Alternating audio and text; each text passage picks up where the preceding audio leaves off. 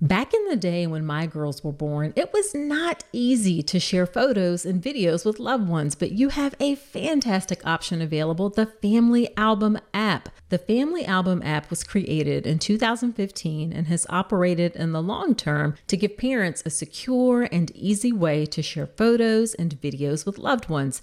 It's a totally secure personal haven for your family's memories. I love that there's no third-party ads, no unwanted eyes. Now, let me share some of the great features that make the Family Album app a go-to app.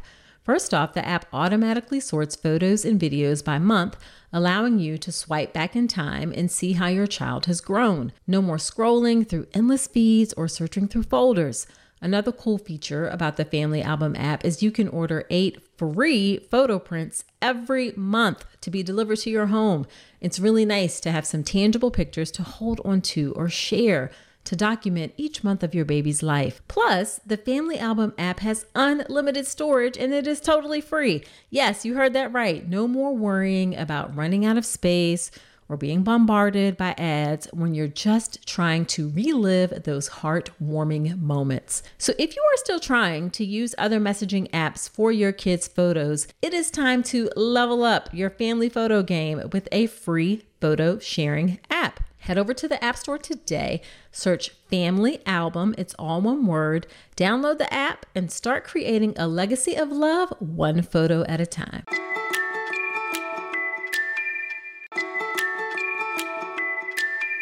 Well, hello there, Dr. Nicole here. I am thrilled to share something incredible with you today. Imagine having a treasure trove of informative, entertaining, and empowering video content about the journey to parenthood right at your fingertips. That's exactly what you get with Informed Pregnancy Plus. For less than 25 cents a day, you'll gain access to a vast subscription library filled with documentary films, web series, mind and body fitness programs, workshops, and courses covering fertility to parenting and everything in between. A few of my favorite titles are The Business of Being Born, Empowered Mama, Belly Dance for Birth, Ease into Sleep, The Afterbirth Plan, and The Core Connection. And here's the best part. For a limited time, you can gain full access absolutely free. Just visit informedpregnancy.tv to sign up. Get Informed Pregnancy Plus right now for your informed and empowered parenting journey, all from the comfort of your home. Visit informedpregnancy.tv. Again, that's informedpregnancy.tv. This is a really informative conversation with a gestational surrogate.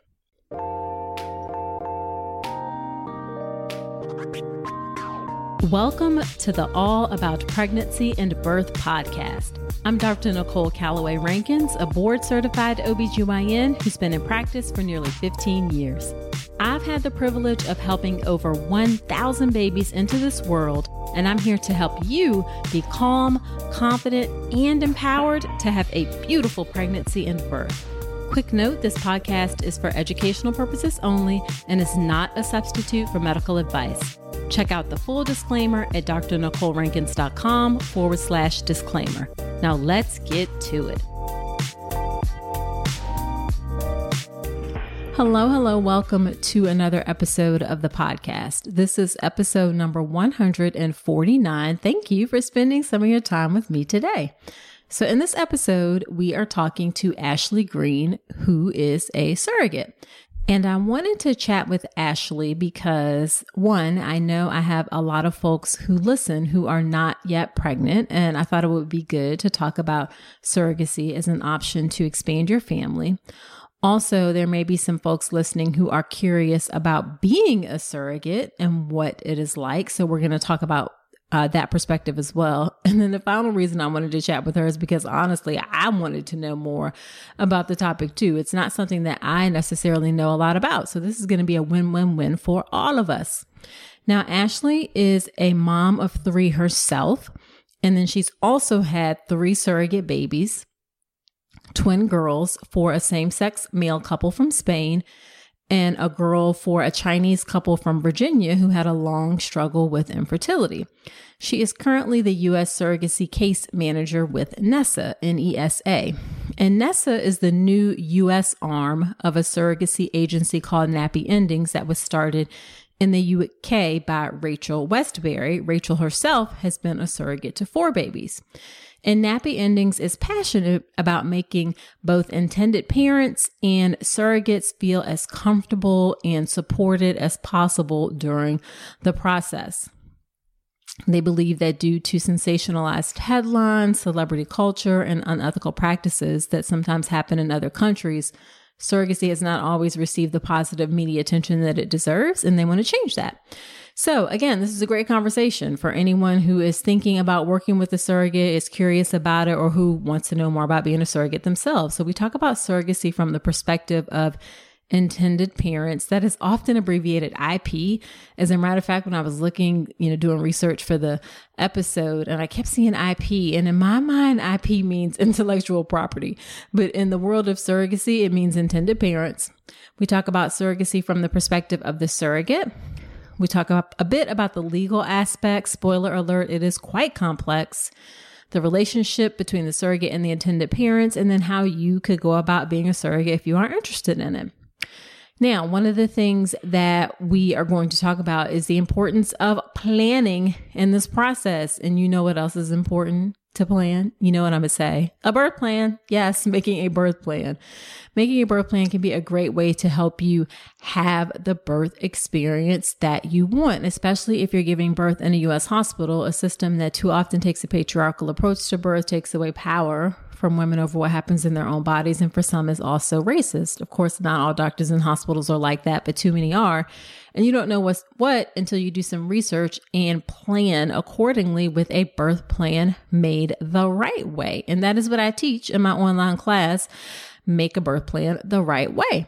Now, this is way more than a template form or checklist. Those templates and forms do not tell you whether or not your doctor and hospital actually support what's in your birth plan. And in my class, I teach you questions to ask so you know that your doctor actually supports it, the hospital supports it. You know how to get folks to pay attention. You know what to include. And I teach you the one thing that most people miss about making a birth plan the right way. So you can sign up for that class at drnicolerankins.com/register. All right, let's get into the conversation with Ashley.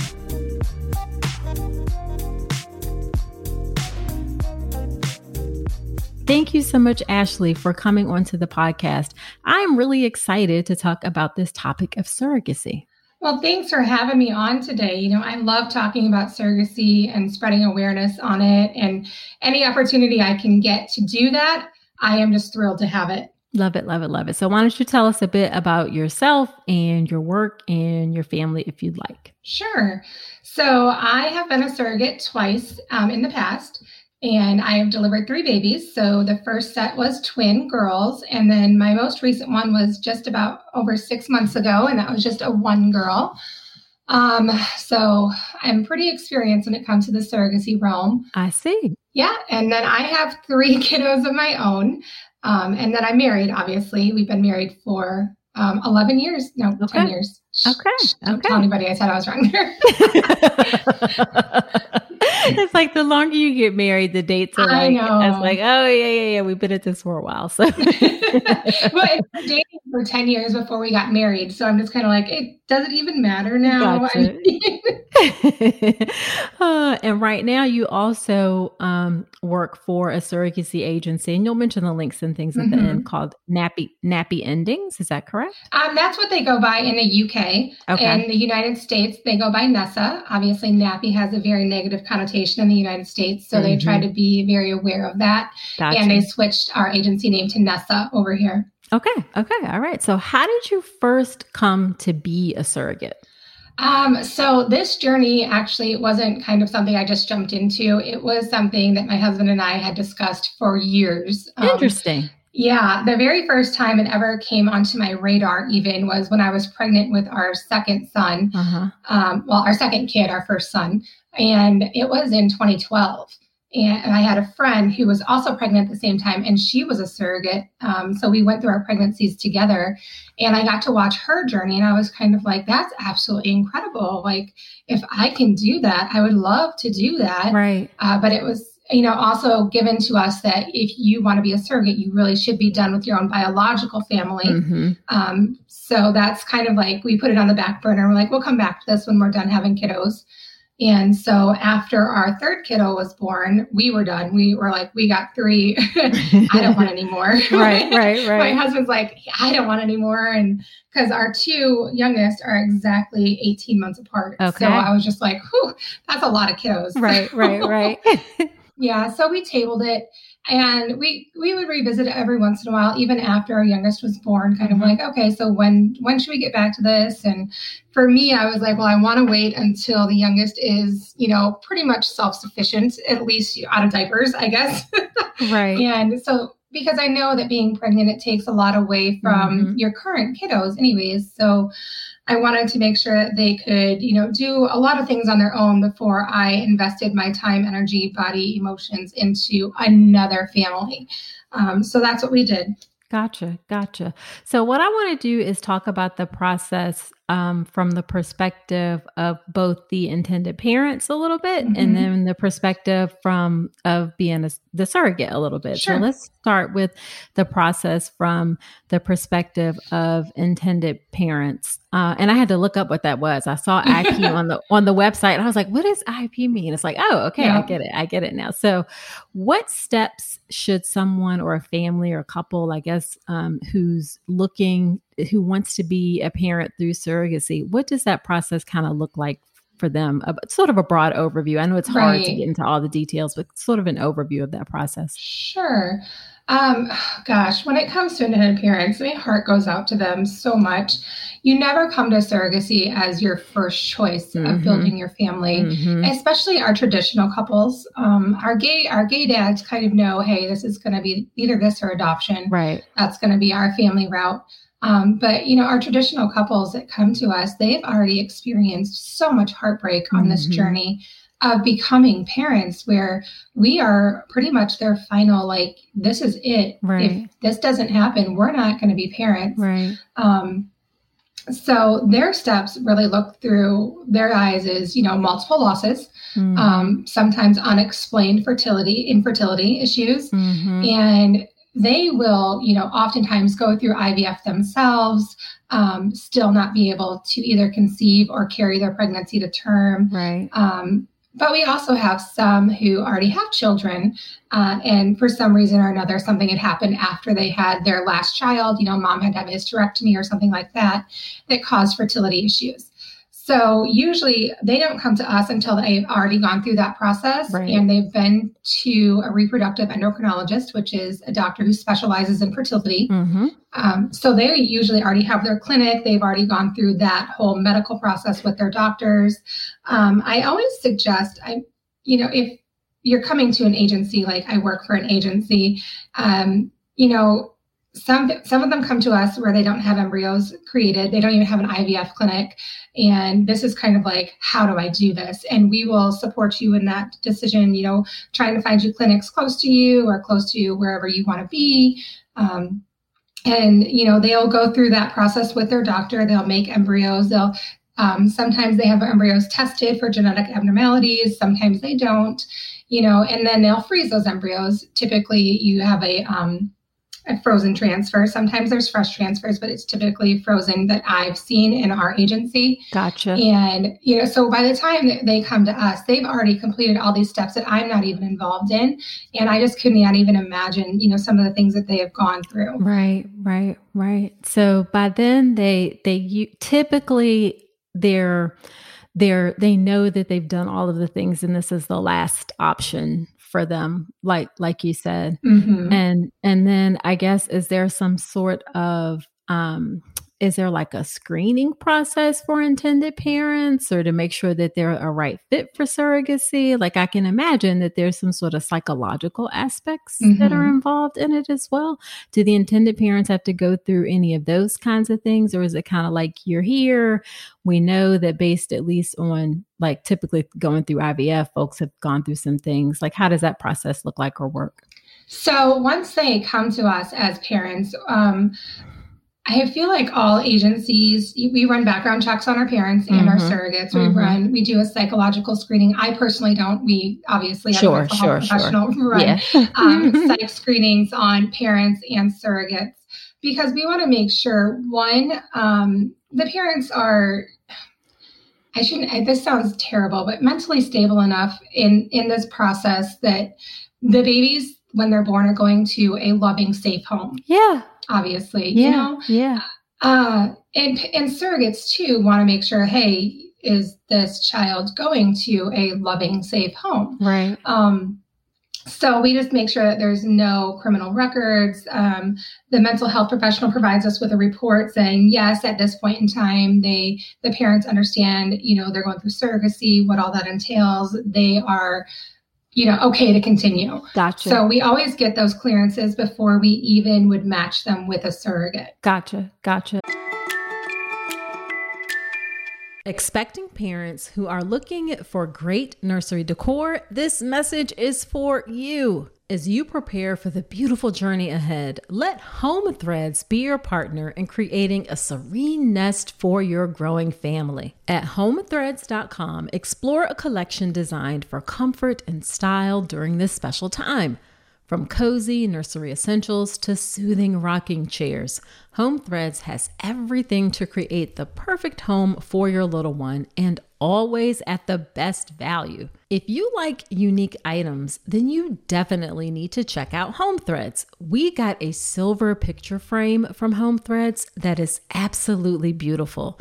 It's one of those timeless, classic items that will last for years to come, and it fits in any space in your home. Be sure to visit homethreads.com/Dr. Nicole today and receive a code for 15% off your first order. Home Threads, love where you live. And then how long does it typically take to match with the surrogate? So typically I've seen wait lists out there between 9 months to 18 months. Oh, wow. Depending on, surrogates are in pretty short supply right now. Especially with COVID and now different clinics requiring, COVID vaccinations for our surrogates. And there are still some surrogates out there who are like, absolutely will not get vaccinated. And there are clinics who state no vaccination, no medical clearance, no surrogate. So it's tough to find women, one, willing to be a surrogate in the first place, and then two, willing to jump through the hoops now because of COVID. It's just a lot. Not saying it's impossible. Obviously, there's still journeys going on every day. Sure. It's just more difficult in COVID as opposed to pre-COVID. Gotcha. So at least 9 to 18 months. That's good to know. Okay. So then once you are matched with a surrogate, how involved are the intended parents in the pregnancy and the birth? So we as NESA, we believe parents, you get to control as much of this as you want. There's so much out of their control as is, you're counting on somebody else to basically take care of your child for the next 9 months. You have a lot of trust in that woman. And so there's so many other things that you can't control. We want to make sure that however involved you want to be, that everybody's on the same page. So we have some intended parents who are like, I want to be at all the appointments. I want to, which is hard again during COVID, because sometimes you're only allowed, sometimes no support person at appointments, sometimes one. Sure. So we try to make accommodations, FaceTime, phone calls, anything like that. And then you have other parents who are like, I really only want maybe weekly contact. Some of them maybe monthly contact, I had one intended parent who she's like, I just want to show up at the hospital and pick up my baby. And I was like, well, okay, we're gonna have a hard time matching you, but we'll try. So it really just depends on what the parents are looking for out of the journey. And when we interview parents and surrogates, we ask those matching type of questions, those match points, like what kind of journey are you looking for? How much contact do you want with your surrogate? How much contact do you want after the birth with your surrogate? Same thing with the surrogate, kind of like what kind of journey are you looking for? How much contact do you want? Do you want contact after birth? That kind of stuff. So we would only match parents and surrogates who have pretty much the same answers to those questions. Gotcha. And I'm intentionally going to skip over the legal aspects because I know that can be quite complicated. Or maybe you can tell me something different, but I figured you have to check state by state because it can be very complex. It is. I can go into it a little bit. I mean, I'm not a legal professional, so I can't give advice. Right. Not only does it vary state by state, but some states is county by county. Oh, wow. And it's not even where the surrogate lives. It's where the surrogate's going to give birth. Okay. So, for instance, me, I live in Iowa, but I live right on the border of Illinois. So I've always given birth to my surrogate babies. Well, the surrogate babies, they're not mine, obviously, in Illinois, because Illinois surrogacy laws are far more lenient than Iowa surrogacy laws. Gotcha. So, it's really dependent on kind of where the babies are planning to be born at, where the parents, the surrogate, have all agreed to birth the babies. So, like I said, even state to state, sometimes different states have different laws based on the county that the baby's going to be born in. So it's crazy. And it is complicated. Those contracts are 60, sometimes 70 pages long, simply because they want to attempt to cover any eventuality that may come up during the pregnancy and birth. And they are incredibly in-depth. And your lawyer, the IP's lawyer and the surrogate's lawyer, will go over that contract with each one of their clients, sentence by sentence. And that is one of the biggest pieces of advice I always give to my surrogates and my intended parents is make sure you understand that contract. You be comfortable with everything in that contract because that is the legally binding document in this case. Everything will be deferred to that contract. If you ever have a question, anything comes up, it's always going to be, let me check the contract, contact your attorneys. And it's basically the outline of how to handle these situations if you aren't really sure. Gotcha. That makes a lot of sense. And I imagine obviously your agency has a lawyer, but do you recommend that, or do intended parents typically have a lawyer as well at this point? Sometimes they do, sometimes they don't. We work with a really great attorney who's based in LA. And we also can recommend attorneys based on locations of surrogates and intended parents. I say that because the surrogate's attorney should be licensed in whatever state she's going to give birth in. Right. So when I was going through my journeys, my attorney was licensed in Illinois. So just because the laws are so different, you want to make sure you have an attorney familiar with the laws of the state you're going to give birth in. Gotcha. Okay. And I guess it also is probably complicated because I'm sure it's theoretically possible that you could be in Iowa and your intended parents could be anywhere in the world even if in the US, they could be in California or they could be in Texas or they can be wherever. Absolutely. My first set of intended parents live in Spain. Okay. So yeah, I definitely know how that goes. And then actually my second set of the intended parents that I just gave birth to their daughter, they live in Virginia. And so here I am in Iowa, there they are in Virginia. And then the dads from my first journey are in Spain with their daughters. So it's very, it changes so much, I mean, gosh, it's just so variable. And then there's so many different things that as an intended parent or even as a surrogate, this is why you use an agency, because there are so many things that you don't know, and you can't know what you don't know. And that's what agencies are here to do, is to kind of alleviate that burden. We've done this so many times. We know what to look for. We know what to expect. We know what the laws are. We know how to find you the people and the other professionals to help you on this journey to make it as smooth as possible. Gotcha. So let's talk about a little bit more about the perspective of doing it from the surrogate side. So how does somebody even go about being a surrogate, and what makes someone a good candidate to be a surrogate? So my first answer to this is always research, research, research, research, because surrogacy is an ever-changing world. I was part of several surrogacy groups on Facebook before I even looked into more in depth into like applying to an agency and so forth.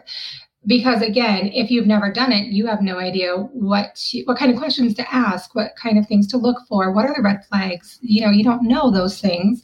So when you follow these surrogacy groups on Facebook, so many people share their experiences and you can kind of read them and say, oh, okay, I didn't know I needed to ask for that, or oh, I didn't know that was something I should stay away from, or anything like that.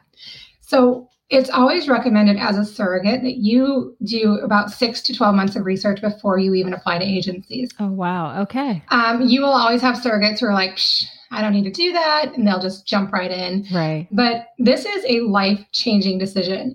I know that as a surrogate, you're not bringing home the baby, but it's still, you're growing a baby. You are, legally obligated and bound by that contract. Mm-hmm. You are for the next 9 months or however. It's typically a year, just simply because of medical clearance and then transfers and birth and all that kind of stuff.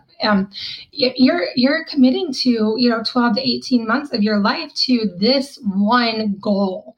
And it's a lot, and you want to make sure that you are prepared for that. So always do your research. And then the second thing is when you apply to agencies, interview agencies. Every agency does things just a little bit differently. They have, different teams. They have different people. Sometimes you just click with people. Sometimes you don't.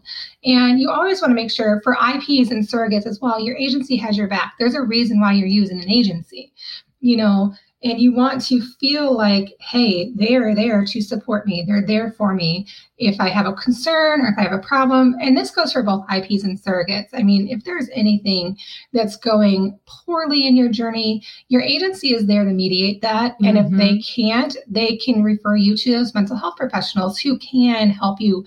And there could be some joint counseling sessions if there's any kind of issues that come up.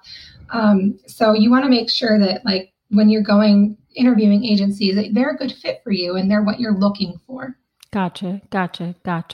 And then, so what is the process? Someone decides that they want to be a surrogate. They did their research.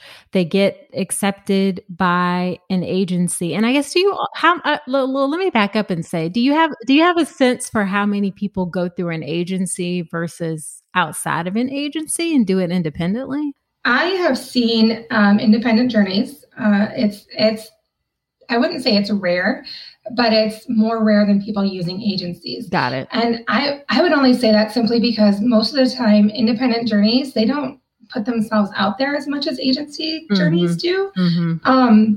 Almost like, because I was with an agency, so I was, part of their surrogacy group on Facebook and a part of their agency group on Facebook. And even, some of the transfer, you also have transfer groups on Facebook for as a surrogate. Hey, there's other surrogates transferring in the same months as you. So, we make a group on Facebook so we can all connect. And most of my experience has been agencies.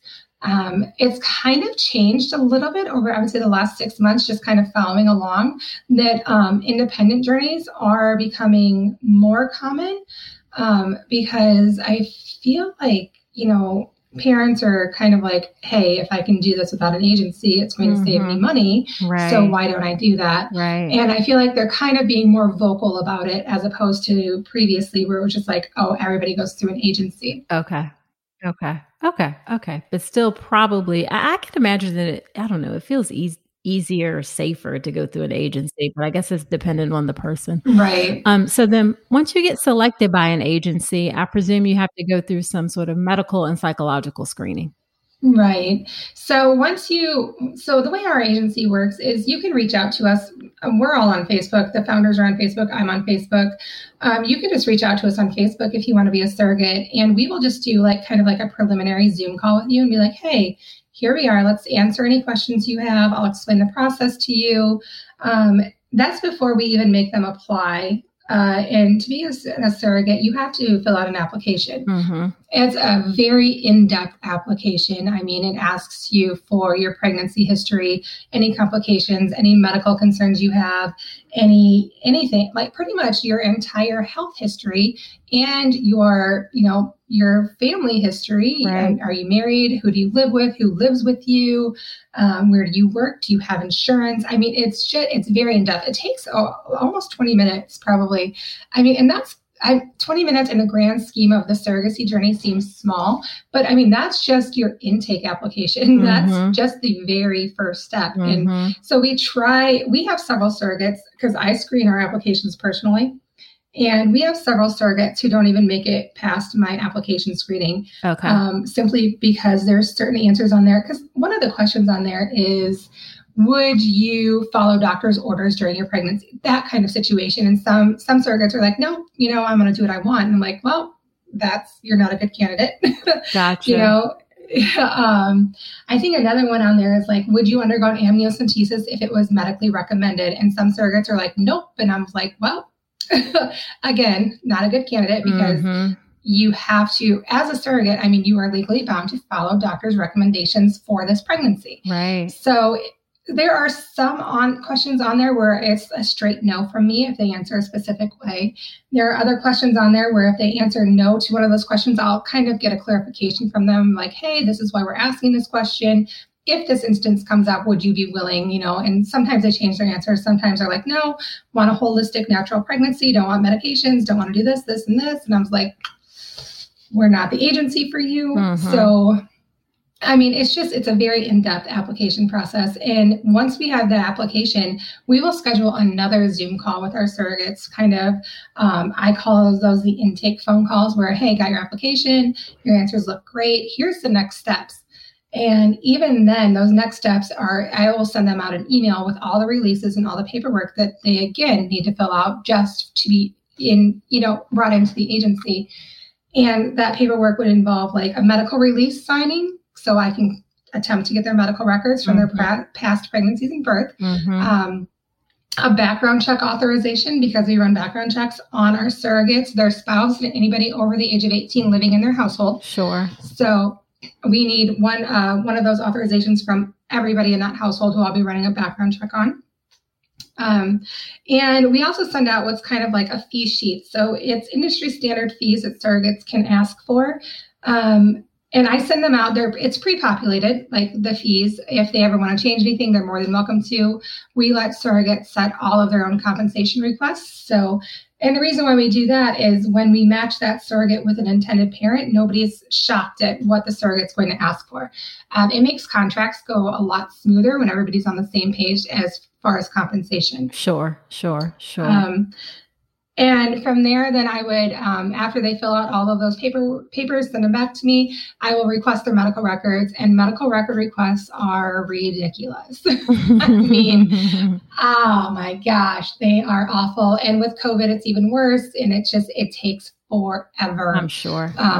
It really does. So there are times where I'm like, I'll contact our surrogate and be like, hey, can you go to, your doctor's office or the hospital and sign a release to have them send the records to me? Simply because as an agency, you don't want to receive records from your surrogates personally because you never know if they're altered. So you want to make sure you're getting those records directly from, the hospital or the doctor's office themselves. Oh, wow. So this is very, very serious for sure. Oh, yeah. For sure. Oh, for sure. Yeah. Oh, yeah. So then what are the responsibilities of the surrogate? And you talked about a bit, you talked about this already a bit, but during the pregnancy and birth, it sounds like they really have to do whatever is medically recommended.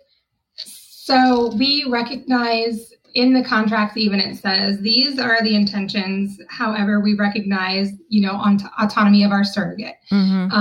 There are choices that can be made that, it's because it's her body. She gets to make those choices, whether it's contractually obligated to make those or not. And that's why I always say, make sure you know what's in that contract and you're comfortable with it, because again, there are legal ramifications if you don't follow your contract. Got it. When I say that, I'm kind of referring to the fact where it's called a breach of contract either way. If the parents do something that they shouldn't be doing, or if the surrogate does something that is, not following their contract, it's called a breach of contract. And that can open up a lawsuit. It can also stop surrogates' compensation. So, it's hard because, again, we recognize autonomy. At the same time, you are legally, obligated to follow your contract. So it's a fine line to walk. It for sure is. But normally surrogates don't go into surrogacy going, I'm going to do what I want. Right. Right.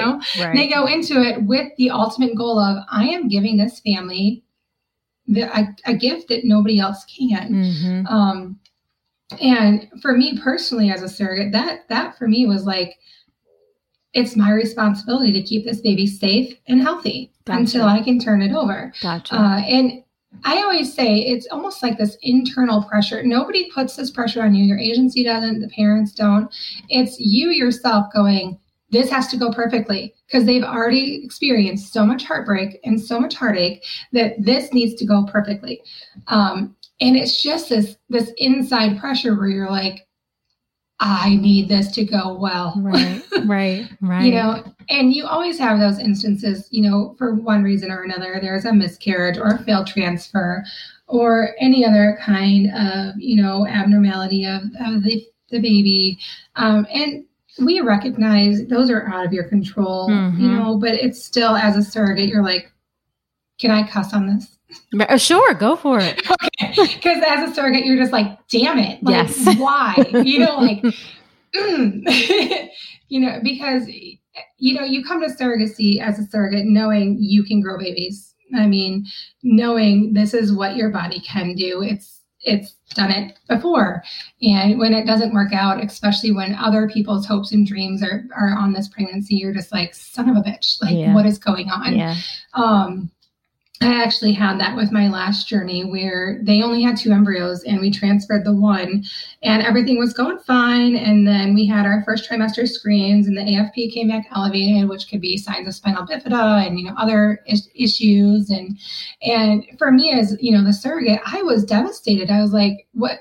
No, that's not okay, God. We need to talk about this universe because they want this baby so badly. She needs to be perfect. So, I mean, I broke down crying, and it's not my baby. But it's still this responsibility that you feel that, they are counting on you to do these things. And it's, like I said, I couldn't imagine, the journeys that the parents have walked up to this point with those kind of losses. Gotcha. It just opens up your eyes to a whole different realm of emotions that you don't think you would ever have, but you do, because again, you want it to go well. You want to give these parents their dream. And when it doesn't and there's bumps in the road, it's just kind of like, son of a gun. Gotcha. Hey, so you made it this far in the episode, and I'm thinking it's because you enjoyed this podcast. Well, if that's the case, then I have a favor to ask. Creating and producing the All About Pregnancy and Birth podcast has been one of the greatest joys of my life. I'm so grateful to have each and every one of you on this journey with me. Your support and engagement means the world to me, and it's what helps keep this podcast going. But here's the thing. Producing a podcast involves time, effort, and resources, from recording equipment to an editor, hosting fees, coordinating guests, countless hours spent researching and crafting content. It all adds up, and that's where I could use your support. I've never wanted to turn All About Pregnancy and Birth into a paywall. I want it to remain accessible to everyone. That's why I've set up a way for you to support the show financially if you're able and willing. If this podcast has helped you during your pregnancy, your birth, or your life, I'm asking you to consider contributing to the show. Your support will help cover production and team costs and ensure that I can continue delivering the episodes you love. So in the month of March, head to drnicolerankins.com/support and contribute whatever you can. Your support, no matter how big or small, makes a significant impact. It helps us continue delivering high quality content and ensures the future of All About Pregnancy and Birth. Again, that's drnicolerankins.com/support. Thank you so much for being part of the All About Pregnancy and Birth community. Now back to the show. So I'm guessing you do a lot in that pre-screening process to identify people who are coming from a place of I want to help. Right. And they should be compensated for it, but Absolutely. they want to help, but they're not coming from the place of I'm just trying to make some money and Absolutely. can I do this to make some money? I'm guessing you try and screen to find people who are actually committed to the servant piece or wanting to really be helpful, I guess. Yeah, absolutely. And that's a lot of what the psych screening does as well. It kind of weeds out those people who are like, I'm just here for the money. Now, I'm not going to lie, the compensation is helpful, especially with you as a surrogate have a financial goal that you want to meet. Sure. It's helpful. And anybody who's like, I would do it for free. God bless you. Right. Because holy cow, it's a lot. Right. And it is a lot. Right. And there are altruistic surrogates out there who are like, I don't want any compensation, just pay the medical bills that are associated with it. Right. And those women, like, hats off to you ladies. You are angels on earth because wow. Wow. It just, I mean, it is a lot. I mean, I think there's nothing wrong with being compensated for it. It's a lot, emotionally and physically. So I guess why don't we address that? Like, how much money what are typical rates someone could get paid for being a surrogate? So at our agency and most, a fair percentage of agencies, we let surrogates set their own base compensation. Okay. When I say base compensation, I am referring to just the compensation that she gets for being pregnant and carrying the baby. Okay. There are other fees outside of base compensation, like medication start fee when she starts injections, or transfer fees, and I've even seen things like contract signing fees, which I'm at that point I'm like, what are you doing? Right. Like, you signed a contract. You knew going into this you were going to sign a contract. I mean, there are some times where I look at some of the fees surrogates send to me and I'm just like, no. Right. No. Right. Gotcha. And then, so there are those outside of the base compensation, but the base compensation usually for a first time surrogate, I would say with non-surrogate friendly insurance would be about $30,000. Oh, wow. And I would say a California surrogate who maybe even a first time California surrogate with surrogacy friendly insurance, it can be upwards of $50,000. Okay. And it's very variable. I mean, it's variable on what kind of insurance you have, what kind of job you have. Sure. Are you experienced? Are you not experienced? Where you live? Just because, based on the laws, is it easier for the parents to gain parentage, or do they have to go through more legal steps? Gotcha. Also, the California surrogates are in really high demand right now because we have a lot of Chinese IPs. And they want California surrogates because that's just a quick flight from China. Well, quick, 20 hours from China to California. Right. So much quicker than, say, China to New York. So a lot of our Chinese IPs are wanting California surrogates. And the way supply and demand works, if demand goes up and your supply is down, price goes up. Sure. Okay. So, I mean, you can make a reasonable amount of money being a surrogate for sure. So then how much does it cost for intended parents then? Oh, God.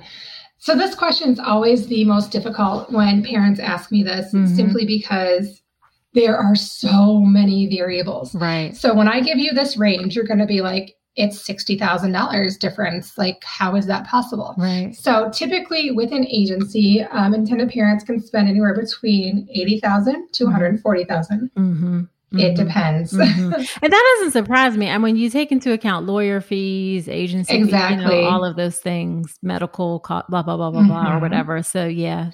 So what goes into that then? I guess I kind of mentioned a few things. But Right. So obviously agency fee. Then you also have lawyer fees, your IVF clinic fees, medication fees, because the surrogate's medication isn't covered by insurance. That's paid out of pocket by the parents when we were talking about, medications for transfer, progesterone, estrogen, all of those injectable medications, or anything up until pregnancy is confirmed is paid for by the parents out of pocket. It's not covered by insurance at all. So it's expensive. I would have to say, gosh, I got a bill one time for one of my journey this last journey, and one vial of my medication was $600. Yeah, it can be expensive. Very expensive. And that's why it varies so much, because, you have agency fees, IVF clinic fees, medication fees, lawyer fees, and then you have surrogate-based compensation, any of her fees, lost wages, because if your surrogate's working, you'll be paying her lost wages. If she's married and the spouse needs to go to any appointments, you have to pay his lost wages or her lost wages if their partner's lost wages. Wow.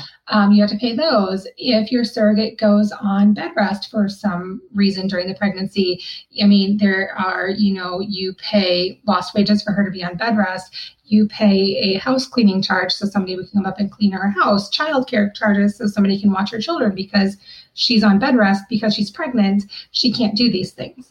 So that's why it varies so much. Because if you have, a surrogate, you transfer 2 embryos, one of those embryos splits into triplets, like 13 weeks, that surrogate's going to be on bed rest for the next 20 weeks. So it's a lot. So obviously, from the perspective of an intended parent, you have to be pretty wealthy or have some sort of means in order to work with a surrogate. And I'm not surprised by that. It's what it is, what it is. And in our, society, even IVF for some people can be, cost prohibitive, but now we know.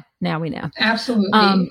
Yeah. So, and I wanted to circle back to what happens after the child is born and like the transfer between the surrogate and the intended parents. And then also like how involved is the surrogate in the child's life after birth?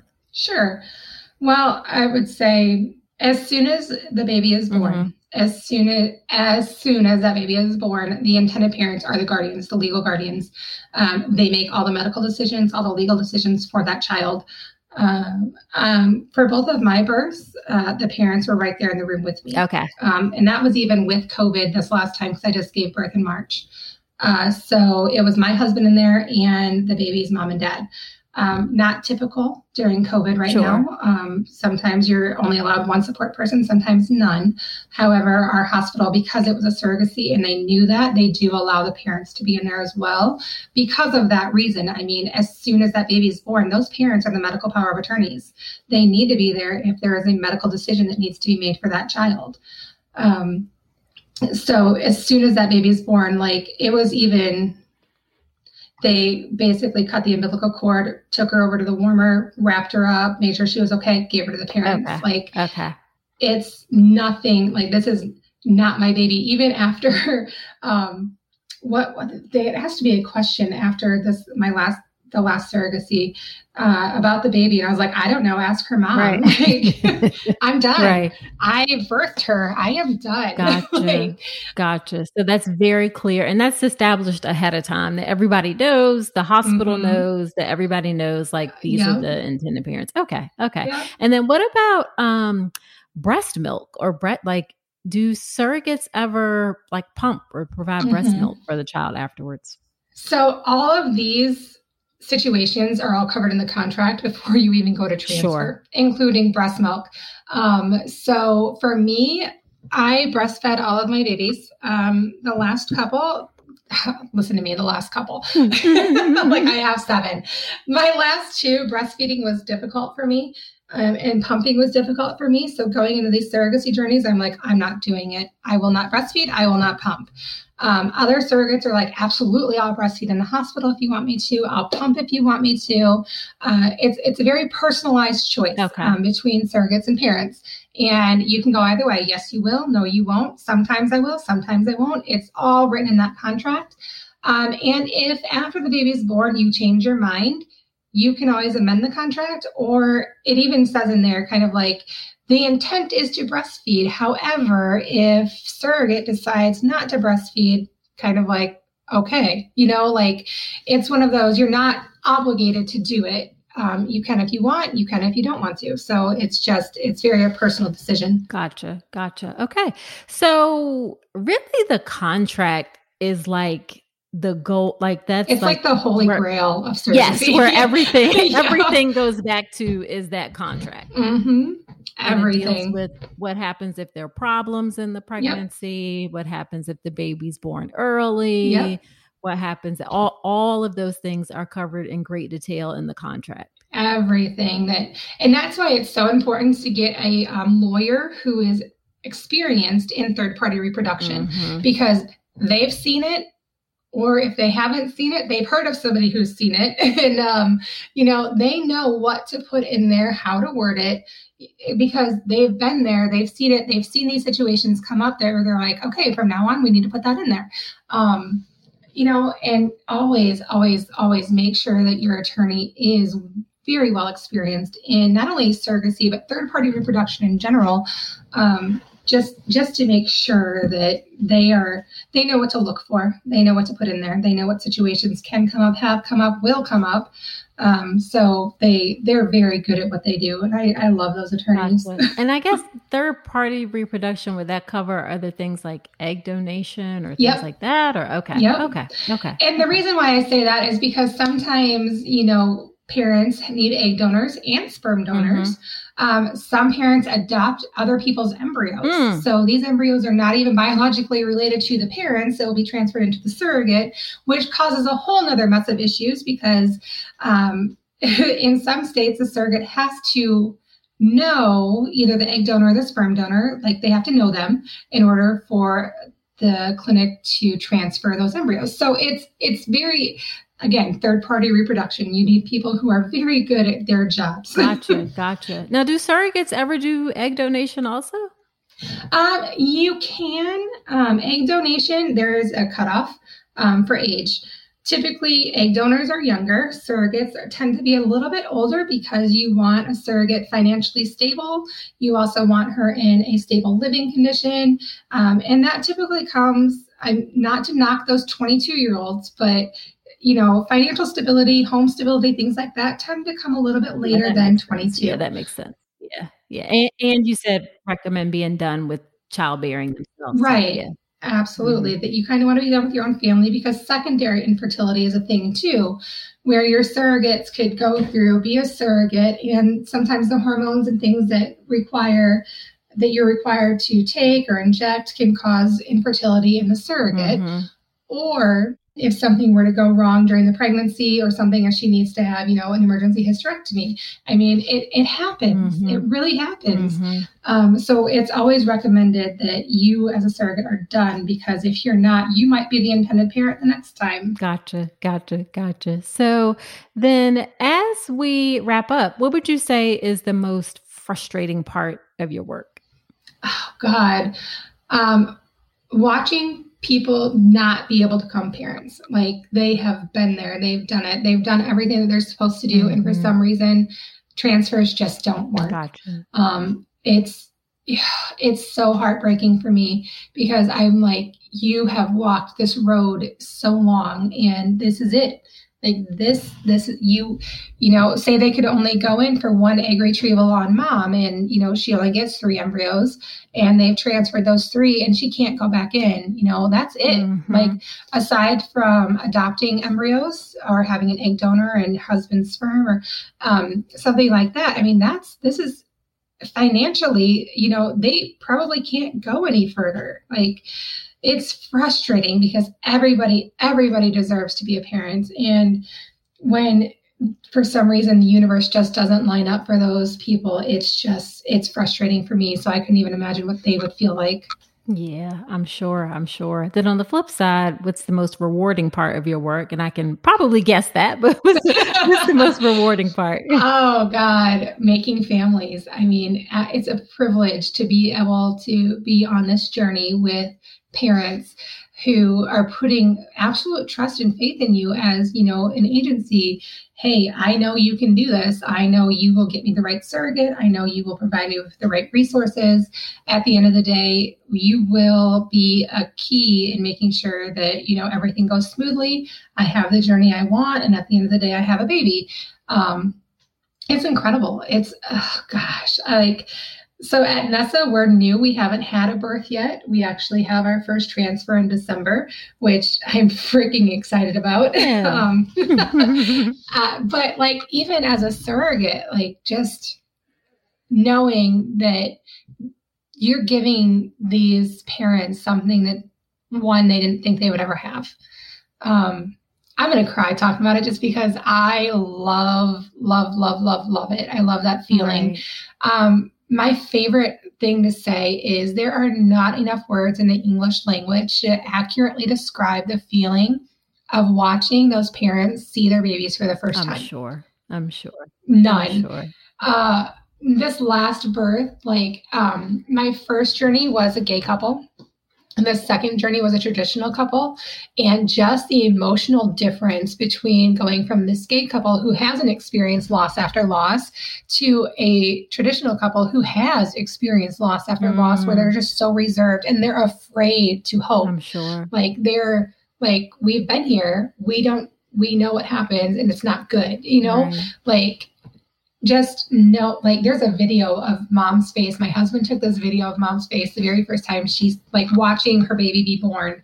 And I love that video. I just cherish that video because like there are tears like streaming down her face because she is just like, it's happening. Aww, this is happening. I love it. You know, and it's awesome. Yeah, it's so awesome. I bet. So then what is your favorite piece of advice you would give about surrogacy, whether it's for intended parents or for those who may be thinking about being a surrogate? What would your favorite piece of advice be? Oh, my favorite piece of advice. It's worth it. You know, it's worth it. Like I said, it's frustrating when it doesn't work out, but just keep pushing if you can. Because there are definitely times where parents are like, I don't know if I can keep going. I've experienced so much loss and heartache. I don't know if I can keep going. And then they do. And that's the one that works. That's the one that gets them their baby. Right. Or, you know, so it is worth it. It's hard. It's grueling. It's sometimes awful and it's tearful and it's an emotional roller coaster, but God, is it worth it? Wow. Love that. So where can people find you and your agency? So like I said, me and the founders, Rachel and Ursula, we're all on Facebook and we're pretty active in our Facebook groups. But there's also our agency website, which is nessagency.com. And then we have one that's like Nessa_USA for our agency on Instagram as well. Okay, awesome. Well, thank you so much for agreeing to come onto the podcast. This is a really informative conversation. I know I learned a lot, and I know the folks listening will have learned a lot as well. Awesome. Thank you again for having me on. Like I said, I love talking about this. I love answering questions. Like, making families is my passion. So ask any questions. I will answer it to the best of my ability.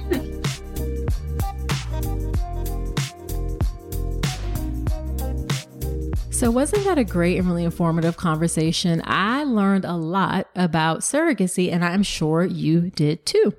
Now, you know, after every episode, when I have a guest on, I do something called Dr. Nicole's Notes, where I talk about my top 3 or 4 or 5 sometimes, it depends, takeaways from the conversation. And here are my takeaways from my conversation with Ashley. Number 1, again, when I was doing research for this episode, I saw some stories of things like people doing sort of more like informal surrogacy arrangements. It's not common, but I just want to say, please don't do that. That can be a recipe for disaster. You really want to pay attention to the details of this process, pay attention to the legal aspects, get a lawyer involved. Yes, it's a long process. Yes, it's a very expensive process, but you want to dot all your I's and cross all your T's so there aren't any surprises if this is the road that you decide to go on. Number 2, I want to say a word about surrogacy versus adoption. I know there are some folks who will say, like, why do you go through all this trouble to find a surrogate when you could just adopt a child? And there are a lot of children who need to be adopted into loving homes. And to that, I would just say that it is really, really a personal choice, and everyone has to make the decision that works best for them about how to expand their family. Those are both viable options. One is not necessarily better than another. We cannot make choices for what other people should and should not do in order to expand their family. So whether you choose surrogacy or whether you choose adoption, that is a personal choice. And we support people in making the choices that work best for themselves. You know, I am all about that. And then the last thing I want to say is that to those who are surrogates, oh my goodness, what an incredible gift you are giving a family. That is not a small sacrifice of what you're doing and what it takes, the emotional toll, how it affects you, how it affects your own family. So just thank you to all of you out there who make that incredible gift of being a surrogate and helping people expand their family. All right. So there you have it. Do me a favor, share this podcast with a friend if you love it.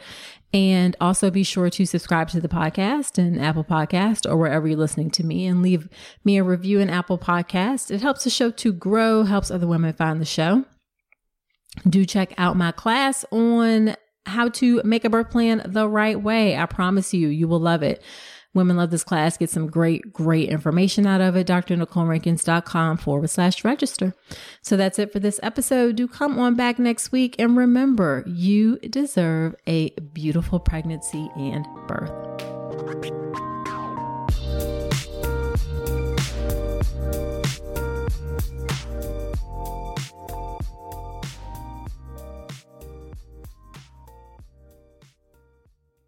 Say goodbye to your credit card rewards. Greedy corporate mega stores, led by Walmart and Target, are pushing for a law in Congress to take away your hard-earned cash back and travel points to line their pockets. The Durbin-Marshall credit card bill would enact harmful credit card routing mandates that would end credit card rewards as we know it. If you love your credit card rewards, tell your lawmakers, hands off my rewards. Tell them to oppose the Durbin-Marshall credit card bill.